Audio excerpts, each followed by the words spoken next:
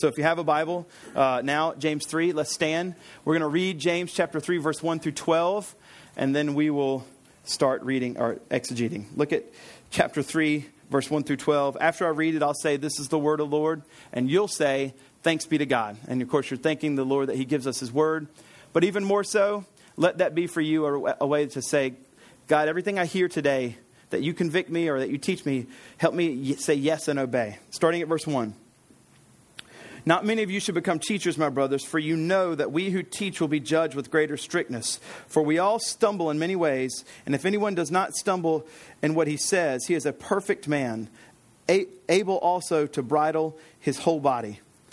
If we put bits in the mouth of horses so that they obeyed us, we guide their whole bodies as well. Look at the ships also. They are so large and driven by strong winds. They are guided by a very small rudder, wherever the will of the pilot directs. So also the tongue is a small member, yet it boasts of great things. How great a forest is set ablaze by such a small fire.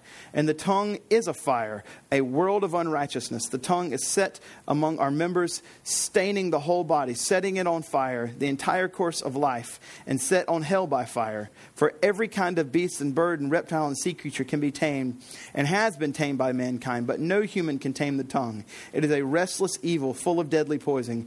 With it we bless our Lord and Father, and with it we curse people who are made in the likeness of God. From the same mouth comes blessing and cursing. My brothers, these things ought not to be so. Does a spring pour forth from the same opening both fresh and salt water? Can a fig tree, my brothers, bear olives, or a grapevine produce figs? Can a salt pond yield fresh water? Neither can a salt pond yield fresh water. It's the word of the Lord. Thanks be to God. You can have a seat. So, you can guess what the primary thing that we're going to be looking at here is the taming of the tongue. And the way that we're going to do this is primarily two things today. It's very simple. One, we're going to exegete the text verses 1 through 12. But then after that, so that you don't feel burdened down with law, I'm going to try to let you all see how the gospel is applied to this extremely difficult text of James chapter 3, verse 1 through 12. So let's start by asking this. Taming the tongue is quite difficult. How many times do you feel like, I can even say this, not even how many times, but how many times per day do you feel like you've put your foot in your mouth? Whenever you've countless amounts of times said how you don't like things, and then as soon as you say it, the person right there says, "Oh, I have that at my house." And you're like, "Oh, I mean, it's great. It's fine. I like it a lot." I mean, or things like that. I feel like over the course of my life, I have said things like that. I've said countless amounts of times whenever I've said, I really don't like these things. And then people have said, "Oh, that's my child's name." Or, I have that in my house right when I walk in, or over and over and over. We've all done this. And maybe by the end of today, as we've gone through this text, you'll have a little list of names that you're supposed to call afterwards to think, "Man, I haven't tamed my tongue with this person, to this person, to this person." Likely that might be the case. But James has already brought our attention to this issue. So if you remember in James 1:26, in 1:26 and 27, he kind of lists really quickly some things that we need to be sanctified. And then chapters 2, 3, and 4 is him expanding on those. And so in 1:26, he says, if anyone thinks if he is religious and does not bridle his tongue, deceives his heart, and this person's religion is worthless. Now it's time for him to expand on that. He's expanded on some of the other things he talked about there in the end of chapter 1 and so far in chapter 2. And now he's going to expand on this. And so the big idea of chapter 3, verse 1 through 12 is this: spiritual maturity. Remember, James is wanting you to be spiritually mature. And here, among all the ways he could point, he's going to point in one specific. He's going to say spiritual maturity in this instance is evidenced by how you use your tongue, how you speak. It's evidenced by the way you talk. And so, why would it be important to know this? Why would this be important? Jesus tells us in Matthew chapter 12, verse 34b, Jesus tells us, "For out of the abundance of the heart, the mouth speaks." And so, the reason why this is important is because the words that you say aren't just coming from this part of you. They're actually coming from your heart. And so, it's giving us all are an indication as we look at ourselves of what's actually going on inside of us. The tongue carries into the world the breath that issues from the heart. And so it's important. It's important. Therefore, our speech, since it indicates the state of our heart, it's important for us when we look at this to not just try to tame our tongue, really watch what we say, because the deeper issue is address our heart and need to know what's going on with it. That's why this is important as we look at this. And so I have quibbed many times over the last few weeks as we looked at the book of James that Martin Luther, the Reformation in 1500s, Martin Luther didn't like the book of James. Here's what he said. In some, the Gospels and the first epistle of John and Paul's epistles and Romans and Galatians and even the first epistle of St. Peter, those books show you Christ. They teach you everything you know for your salvation, even if you were never to see or hear any other book or any other teaching. He likes those books, those letters.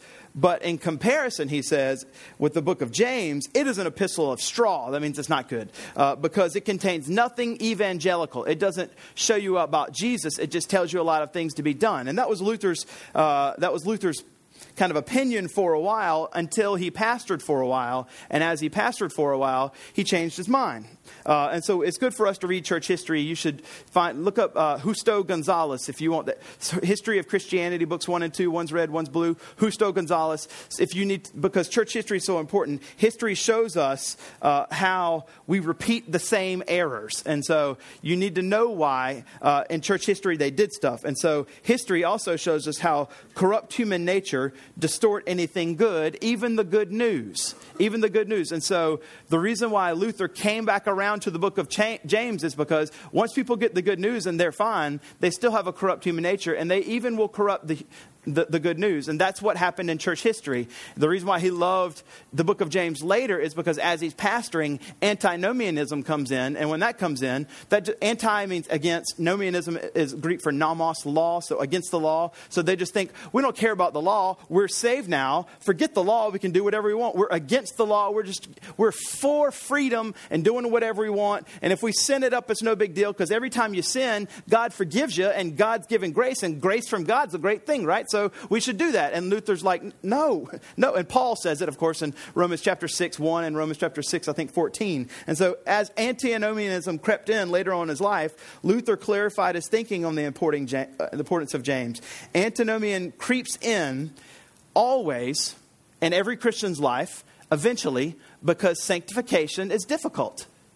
And so it's easier just to not have to do the hard work of sanctification with God and just say, God doesn't matter about, or God doesn't care about these particular things. He's not really thinking I have to tame my tongue. He's forgiven me of my sin. And so, if I try real hard, I'm going to heaven anyway. And that's not the way that we should approach any walk in our life, which means Christians, even justified, saved, without a doubt been declared righteous and blameless Christians, still need to be told what to do also. They need, therefore, sanctification looks like this. This doesn't supplant the gospel. It doesn't make the gospel rendered useless now if you also know what you're supposed to do. Trusting in the gospel causes us to want to be sanctified. Trusting in Jesus for the forgiveness of our sins should never make us antinomian. It should always make us love-anomian. Like we love the law of God because it shows us how to be more like Jesus. And we need it constantly in our lives to show us how to be more like Christ. Proverbs 21:23, whoever keeps his mouth and his tongue, keeps it as in protects it, keeps himself out of trouble.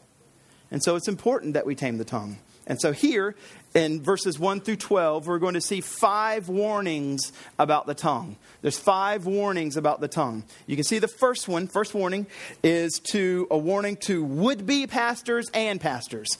Verse 1, not many of you should become teachers, my brothers, for you know that we who teach will be judged with greater strictness. So this is a warning directed straight towards people like me. Or the would-be pastors, people that want to be, and the ones that actually are. Would-be pastors, it says, don't rush into the role of pastor. So if any of you aspire one day to be a pastor elder, it says don't rush into the role of pastor, because if you're ever going to be a pastor, you're going to be judged with greater strictness. That should make everybody nervous. It makes me nervous. It should make everybody nervous. And so you shouldn't rush into that. But also, it's a warning to actual pastors.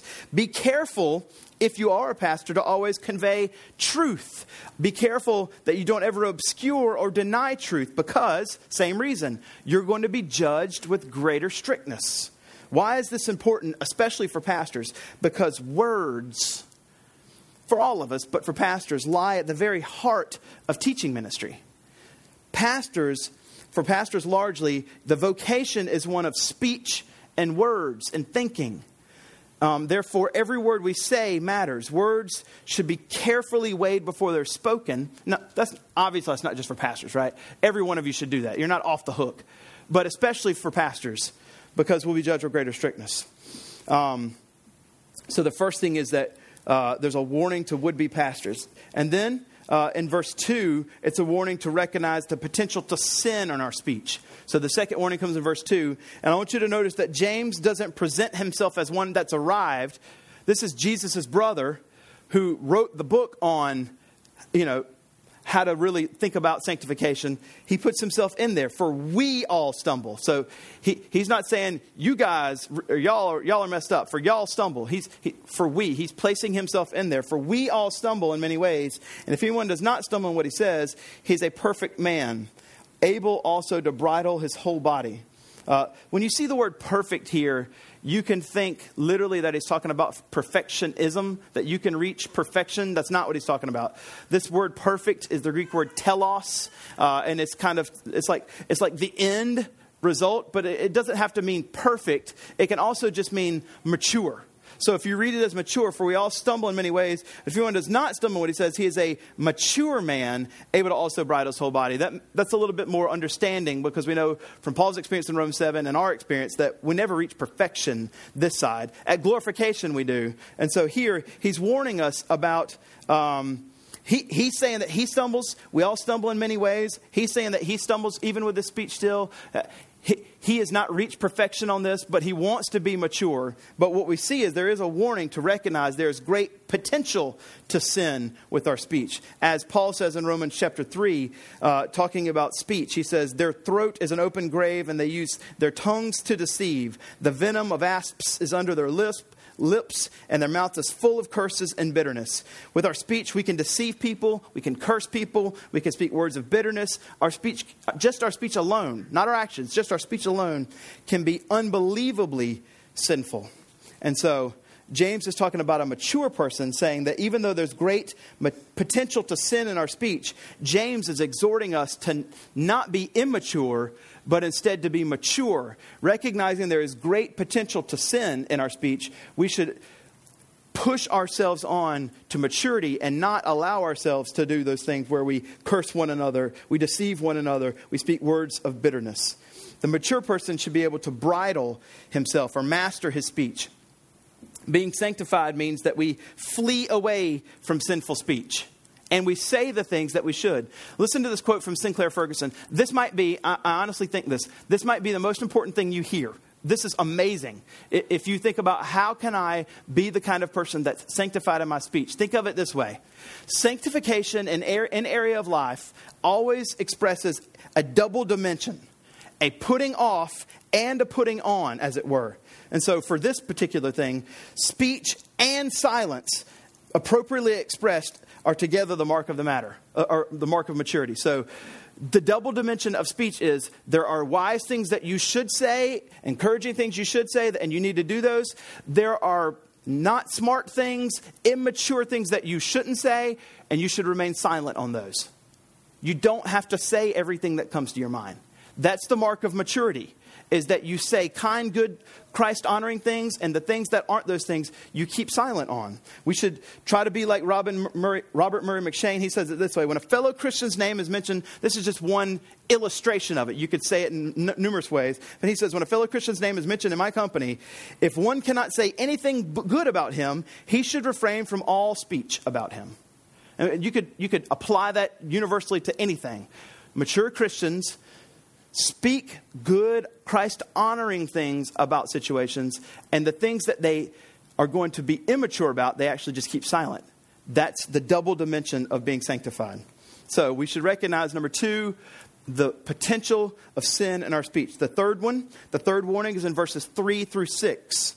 It's a warning about the great power in our speech. There's great power in our speech. And that's what he's trying to do in these three illustrations, is help you understand that there is unbelievable power. And you can see it because he's going to use three little illustrations, like this little bar that goes in this massive horse.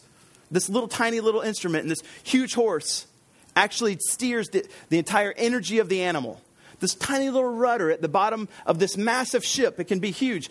Comparative to the size of the ship, this rudder is so small and it guides the whole thing. The little bridle in the horse's mouth is so small compared to the enormity of the horse, but it guides the whole thing. He's trying to help you see the tongue compared to the body is a small thing, just like a bridle or the bit, just like the rudder compared, but even that tiny little thing has an amazing power when it comes to controlling it. Look at verse 3 through 6. If we put bits in the mouth of a horse so that they obey us, we guide their whole bodies. Lots of power in the bit in the horse's mouth. Look at the ship also. Though they were so large and they were driven by strong winds, they're guided by a very small rudder. Wherever the will of the pilot directs, so also the tongue is a small member, yet it boasts of great things. So here he's going to give us three illustrations to hammer home this point. The three illustrations. The first two, the bit in the horse and the rudder for a ship, show the power. The last one is different. It's a spark that makes a fire, but it shows us something different about the power. The first two can demonstrate the power in good or in bad. The third one shows the destruction. It's just the bad. So we'll come to the third one in a little bit. But the first one, the bits for a horse. It's a tiny appliance applied into the harness, applied into the mouth of the horse, and it harnesses great power and energy of the horse to give it direction. The very small thing controls the entire body, and this is James' point, that our tongue controls the way in which we speak. Extraordinary power and influence concentrated in one small little object. And he says the same thing for the rudder for the ship. This tool, this little rudder at the back, is tremendously smaller than the entire ship that it's guiding. And yet something so small guides something so large. Think about your own body then. The tongue, the mouth, compared to your whole body, guides your entire body. It's the point that James is trying to make in James 3:5. So also the tongue is a small member, yet it boasts of great things. He's saying something as small as the tongue can have a huge impact on our entire lives and the lives of others. I mean, just a few words that you've spoken can have this massive impact on yourself and people around you for years. Years and years and years. And you're like, oh, I wish I would have never said that. And that's the power that the tongue has, both for good and for bad, in proportion to its size of the body, is the point that he's trying to make. So these two illustrations show us how strong the tongue is, how strong it is, either good or bad, that it can be. So here's Proverbs giving us some example of how strong the tongue is for good. We're going to see how strong it is for bad in the last illustration. But here's some Proverbs that show us how strong the tongue is for good. Proverbs 10:20. The tongue of the righteous is a choice silver. Proverbs 15:2. The tongue of the wise man commends knowledge. Proverbs 15:4. A gentle tongue is a tree of life. And so those are ways that we can see how strong the tongue is for good. But also, the first two illustrations show us the power of the tongue and that the power can go either way, good or bad. The third illustration shows us the destructive power of the tongue and how destructive it can be when it uses the illustration of fire. See 5b. How great a forest is set ablaze by such a small fire. And the tongue is a fire, a world of unrighteousness. The tongue is set among our members, staining the whole body, setting on fire the entire course of life, and set on fire by hell. So what we see here is that it's just the spark that James is wanting to key in. So every fire that started, no matter how large it is, at some point started with a spark. That tiny little spark set a huge forest fire ablaze, and he's trying to key in on the spark and say that spark, the small jabbing word in that moment, might not seem like much to you. It's just a spark. But once it starts growing in that other person's heart that you've offended, it can be huge. James is wanting us to care about the smallest words we speak to each other. because they can have a much larger damage than we have ever imagined in the people around us. The smallest, most careless word you think you've said matters. It can be a fire of destruction. He's very clear and specific about the source of this. Hell itself is where it comes from. The smallest, most tiniest, what you would think insignificant cut down that you've said to someone is from hell itself, is what he's saying. And you're like, really? Is it really hell? Let me read this to you. Words hurt, and many of us have been deeply affected by them. In fact, some of us have never gotten over what someone said to us in the past. Many still carry the wounds from those hateful, evil, satanic words. Satanic, you ask? Yes, satanic. In verse 6, James says that the tongue is actually set on fire by hell. The word hell in verse 6 is the word Gehenna. In Greek, it's the place outside of the city where all the trash would be taken, and they would set it on fire, and it was just constantly on fire. It was never not on fire because people were always constantly bringing trash to it, and it was hot and it stunk. And so that place that was set outside of every city, it was called Gehenna. And Jesus, when he comes, takes that Gehenna and he says, "That's what hell's like. It's always burning. It's always hot. It's always unpleasant. No one wants to go." It's much worse than that, of course. It's a reference to the place right outside the city of Jerusalem where trash was burned around the clock. During and after Old Testament times, pagan peoples would also sacrifice their children at this location, which is also called the Valley of Hinnom. Jesus used the word Gehenna as a reference to hell itself, the place where the wicked would spend eternity and the place that was prepared for Satan and his demons. The tongue is a dangerous weapon because he's saying that that's where even the smallest spark comes from. It comes from hell itself. Notice what's going on in our mouth. You can see it as it says there in verse 6. The tongue is a fire, a world of unrighteousness. We can see that first, a world of unrighteousness. The tongue is an entire ecosystem of sin. A world of unrighteousness, an ecosystem of sin. Unlimited potential for world-changing horrors can happen in our lives just from the words that we say. It's also not only a world of unrighteousness, it's also the staining of the entire body. It affects the whole body. Every area of our life can be scorched by the flames of the words that we speak. Sinclair Ferguson says, "How careful you are as to put on a dress for a wedding, especially if it's your own. How careful are you when you put a dress on for a wedding, especially if it's your own or someone else's? How nervous are you that when you put on a new silk tie for dinner, the spot that can happen to it will only need to be a small one, but it ruins the entire thing. So it is with the tongue and its words. No matter what graces you may have developed, if you have not gained a tongue mastery, you can besmirch them all by an unguarded and ill-disciplined comment. Graces are fragile, therefore guard your tongue lest it destroy them." So we see that it's a world of unrighteousness, that it stains and corrupts the whole body. Also in verse 6, you can see that it's setting on fire the entire course of life. From cradle all the way to your grave, there can be an impact that's long-lived. Careers, Sam Alberry says, careers can be toppled, marriages can fall apart, conflicts can start, and decades of self-loathing can all be generated from carelessly uttered words. It can set the entire course of life on fire. And lastly, as it says here, it's set on fire by hell. Our hurtful words can be so destructive because they are indeed hellish. If we speak with all the same unpleasant moral accent, it is because our words hail from exactly the same place. All that spoken fire spewed from those lives throughout all history and across all the world has its origin here. Our mean-spirited or immature tongues are satanic, is what he says.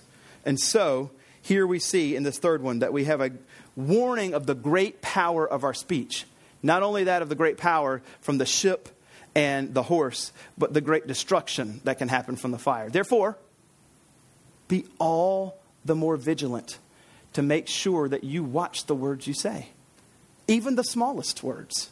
They all matter. The fourth one, we see this. Number 4, we see a warning. You're going to put it up. A warning of our real inability to fully tame the tongue. Now, this whole time you've been told to tame the tongue. And now in verses 7 through 10, you're going to see that you have a real inability to tame the tongue. So right now, we're all going to collectively throw our hands up and say, well, what's the point then, Fudd? Why have you been doing this for the last 30 minutes? All right, two things. One, just because things are difficult does not mean you should ever stop doing what's right. Ever. Even if you can't ever fully grasp it, it doesn't mean that you don't do it. You always do what's right. You always do what honors Christ. Second thing, and this is the good news. We're going to talk about how the gospel's brought to bear on this. Because when you hear the good news of the gospel and how it's applied to the tongue, hopefully you won't throw your hands up in the air and say, well, then what's the point? Because that's what I would do. But first, James wants to illustrate by taking us to the zoo. Kids love the zoo? Love the zoo? Love to see the zoo? Well, here's what he's going to tell us about the zoo. Look at verse 7. For every kind of beast and bird, reptile and sea creature can be tamed and has been tamed by humankind. Man has tamed animals that are supposed to be untamable. Now, I know you're thinking of that exception of that dude with the white hair in Las Vegas that got mauled by the tiger or whatever. Or maybe Harambe, rest in peace Harambe, from 2 years ago. Harambe Day was May 28th this past year. 2 years, R.I.P. There's a lot of memes on Harambe. But my point is this, right? My point is this. And James' point is this. On the whole, you see animals that are supposed to be untamable. And yet man can do that. But he can't even tame his own tongue. That's the point he's trying to make. Man can do so much to tame large animals. And our capacity as humans seems to be boundless. Our abilities to tame and train things that we're not supposed to do seems remarkable until it comes to our own tongues. Our own tongues. And yet we can't do this. And so you might want to ask here, why can man not tame his tongue? Why is man unable to do this? Why is he unable to do this? The reason the tongue is beyond our control is this. Because what comes from our mouth, as we've already seen in Matthew 12:34b, what comes from our mouth is from the overflow of the heart. And Jeremiah 17:9 says, the heart is deceitful above all things. It's desperately sick. Who can understand it? And so the reason why we can never fully tame our tongue is because our hearts are desperately sick. And so we have to have a new heart. You have to have a new heart. This, above anything, should point you to the realization that you have to have Jesus. Without Jesus, all of us have no hope here. Without a new heart, which give us a new heart so that we have a new overflow, we can never, ever tame the tongue. So without Jesus, it's totally impossible. Therefore, any kind of program or self-help book or thing written that's going to show you how to change speech, ultimately, it might help a little bit, but ultimately it's not truthful because it can't change your heart. Only the gospel of Jesus can change your heart. So, fourth warning, realize you have a total inability to fully overcome the tongue, only points you to Jesus. Then I have to have Jesus. I have to have him give me a new heart, or then I'll never be able to do it. And that's right. That's exactly right. You have to have Jesus. We have to notice why only the gospel can do this. Because, as it says in verse 8, it is a restless evil. The tongue is a restless evil. It is full of deadly poison. The unregenerate tongue roams the wilds, Sinclair Ferguson, the unregenerate tongue roams the wilds, quick to defend itself, swift to attack others, anxious to subdue them, always marked by evil. It mimics Satan in this respect, who, having rebelled against God of peace, can never settle. He goes on to and fro around the earth, seeking to devour people. It's full of deadly poison. Whether deadly, suddenly or slowly, life is eaten away and destroyed. Perhaps here is an echo of Genesis 3 at the deadly deceit of Eve by the serpent with all its deadly and hellish consequences. And so we see we have to have a new heart. So we cannot overcome this ourselves. We have an absolute inability to overcome and fully tame the tongue, which helps us see we have to have a new heart. And only the gospel of Jesus gives you a new heart. It takes the heart of stone and puts in the heart of flesh. So for those that are regenerated, those that are believers in Christ, when you see the warning of number 4, all of us say, well then thank you, Jesus, for defeating the tongue, Satan, sin, and death for us, and giving us a new heart. We are absolutely desperate for that. We would have never been able to ever ever tame our tongue without you. Thank you for giving us a new heart. And so when we have a new heart, it kills double-mindedness, like described for us in 9 and 10. Look at the double-mindedness. With it, we bless our Lord, the Father, and with it, we curse people who are made in the likeness of God. With it, from the same mouth, come blessing and cursing. My brothers, these things ought not to be so. So, the unregenerate man is double-minded. He will, I love you, God, and you're awful. And like, well, this guy's made in the image of God. You're not supposed to say that. And so when the gospel comes, we no longer have this double-mindedness. The gospel makes us single-minded to where we love and encourage people, and it transforms our mind to be wholly and solely focused on the glory of Jesus. And we want to speak words towards him that give him glory. And so we have to have the gospel. We're going to talk about that in a second. The fifth one. The fifth warning is this, is that it indicates for us the condition of our heart. Look at verse 11 and 12. Here we're going to see examples of what would be the problem. Things that the heart's supposed to do and it's not. You can't. Does a spring pour forth from these same opening both fresh water and salt? You don't ever get both from the same thing. It's either one or the other. Fresh water cannot come from a saltwater spring. Or you can see this. Can a fig tree, my brothers, bear olives? No, you only get figs from fig trees. You don't get olives. Or you can see it from the next one. Or grapevine produce figs? No, you get grapes from grapevines. You don't get figs from grapevines. An unregenerate heart cannot produce the righteousness that Christ requires. It can't. That's what the point he's trying to make is an unregenerate heart cannot produce the righteousness that Christ requires. An unregenerate heart produces unrighteousness. A regenerate heart that knows Jesus produces righteousness. And so only Jesus can do that for us. The conditions of our heart before Christ are desperately wicked and are producing what they are made to produce, unrighteousness. And so we have to have, as it's telling us, it warns us about the condition of our heart and points us that we have to have Jesus. Ferguson says, we were created as the image of God to bless God. It is blatant hypocrisy, double-mindedness, and sin to bless God and then casually curse those who have been made in his very likeness. The forked tongue of the double-minded person enslaves him or her. He or she thinks the unthinkable and speaks unthinkable contradictions. James is blood earnest as he rips up the consciousness of his contemporary readers, many of whom were perhaps once members of his dear flock in Jerusalem before they were scattered abroad. So here's what we do. Here's what we do to try to paint over the condition of our heart so that no one notices. This is the best illustration. I love it. He says, imagine a man who has an apple tree in his backyard that only produces rotten apples. Unrighteousness produces unrighteousness. It only produces rotten apples. He really wants it to produce delicious red apples in order to make an apple pie. But all he gets is rotten fruit. Then he tells you he has a plan to fix the tree. You see him come home from the grocery store the next day with a big bag of shiny red apples. He gets out his heavy-duty nail gun and he starts stapling good apples to the tree. The tree is alive and healthy, right? Wrong. The fruit of the tree may look good from a distance, but there's still a problem with the root. And so it is with our hearts. And not just our behavior and our speech are bad apart from Christ. So much of what we read and hear about in terms of people changing and growing spiritually is nothing more than fruit stapling. When we think that we're really changing, we haven't changed the root. We're just stapling fruit onto a bad tree, and that doesn't do anything. When our children use bad language, we tell them to talk better. That's certainly necessary, but we've got to address the problem at a deeper level. So if you just want to address your speech, that's fine. That's not going to save you. Because out of the abundance of the heart, the mouth speaks. You need a new heart. You need Jesus. He said that's certainly necessary. We have to address it at a deeper level. Jesus tells us that our tongue problems are heart problems. We don't need a spiritual tongue doctor, but a spiritual cardiologist. And praise God, we have one. And his name is Jesus. He's the one that gives us a new heart. And so the fifth warning indicates the condition of our heart. And as it does that, it doesn't lead you to despair ever. When you're pointed towards Jesus, your only hope, it leads you to rejoicing.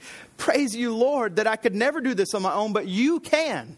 And so you confess that you're an absolute sinner. You confess your need for a Savior. You say, Jesus, come, give me a new heart. Forgive me of my sin. And he does. He gives you a new heart. And now you're no longer double-minded and double-tongued. Now, To others, you don't curse them. To others, you encourage. You obey what we see in Ephesians 4. And with your mouth, you speak glory and honor to Jesus and to fellow men. The tongue can be a powerful member in our entire body. And we should remember, Paul tells us in Romans chapter 3:19, this. He says, whatever the law says, so it speaks to those who are under the law, so that every mouth may be stopped. This is Paul's, when he uses the word mouth, a basic kind of powerful presentation of our need for the gospel from Romans 3:19, specifically about our mouths. And Martin Lloyd-Jones presents the gospel from that verse. He jumps off from Romans 3:19 and presents the gospel. Martin Lloyd-Jones, if you know who he is, people just call him the doctor. He was a medical doctor that became a pastor in England, and he's magnificent. This is what he says. Paul points out in Romans 3:19 about that every mouth may be stopped. Paul points now out, when you realize that the law is truly saying to you, and that the result is that every mouth should be stopped, you are rendered speechless. You are not a Christian unless you have been made speechless. How do you know whether you're a Christian or not? It is that you stop talking. The trouble with the non-Christian is that he goes on talking. How do you know whether a man is a Christian? The answer is that his mouth is shut. I like this forthrightness of the gospel. People need to have their mouths shut, stopped. You do not begin to be a Christian until your mouth is shut and stopped. You are speechless and you have nothing to say. As in, you just can't get over the fact that Jesus is this good. And he gives you a new heart. That you're just rendered speechless at the goodness and glory of Jesus. And then one person says this: there is something almost indefinable about the person who has been so clearly converted to Christ. Dr. Lloyd-Jones surely puts his finger on the essence of it. The humbling of the proud, the humbling of the self-sufficient heart, the breaking of our native arrogance. The tongues are so often the most obvious index of that ungodly drive at the center of our being. And so we are humbled whenever we come to the gospel. Rightly so, but humbled in a good way. And so as we conclude with all of these warnings, here's our conclusions. 1, realize the depth of our sin, the pollution of our heart, and our need for saving grace, evidenced by the way that we speak. By the way that we speak shows us that we need grace from God. That's the first thing. Just realize it, that our tongues defile us. But here's the next thing. Realize that those that are in Christ, 2 Corinthians chapter 5, verse 17 says that you are a new creation in Christ. In the Old Testament, it said that you have been, heart of stone's been taken away, and now you have a new heart. Therefore, since you have a new heart, here's what you should realize. Continue then in the instructions of the word, and help you realize this. It's the word that points us to Jesus, and it's the word that shows us how to live in sanctification. And so now that you've been given a new heart, hold true to what you've already attained. Philippians 3:16. You can actually obey the commands of James chapter 3, verse 1 through 12. Taming the tongue. Not because you have any ability to do it at all, but because Jesus has given you a new heart, and Jesus can do it by the power of the Spirit through your life. Everybody in Christ has this ability. And the goal is not, now I can tame my tongue. That's not the goal. That's an outworking of the goal, which is now I have Jesus. He has forgiven me of all my sin. He's put me on a path towards righteousness. I want to tell people, I want to kill sin, but I want to see the way that I speak never be double-minded, but single-minded. And it all be for Christ's glory. Let's pray. Lord, we thank you so much for this amazing text that points us to Jesus and our absolute need for him. We pray that you would help us all as we seek to tame our tongues. Thank you for the warnings of a mouth that does not glorify you. And I pray, God, that you would empower us by the Spirit to truly live out our lives in such a way that we give you honor and glory by the way we live. We pray this all in Jesus' name. Amen.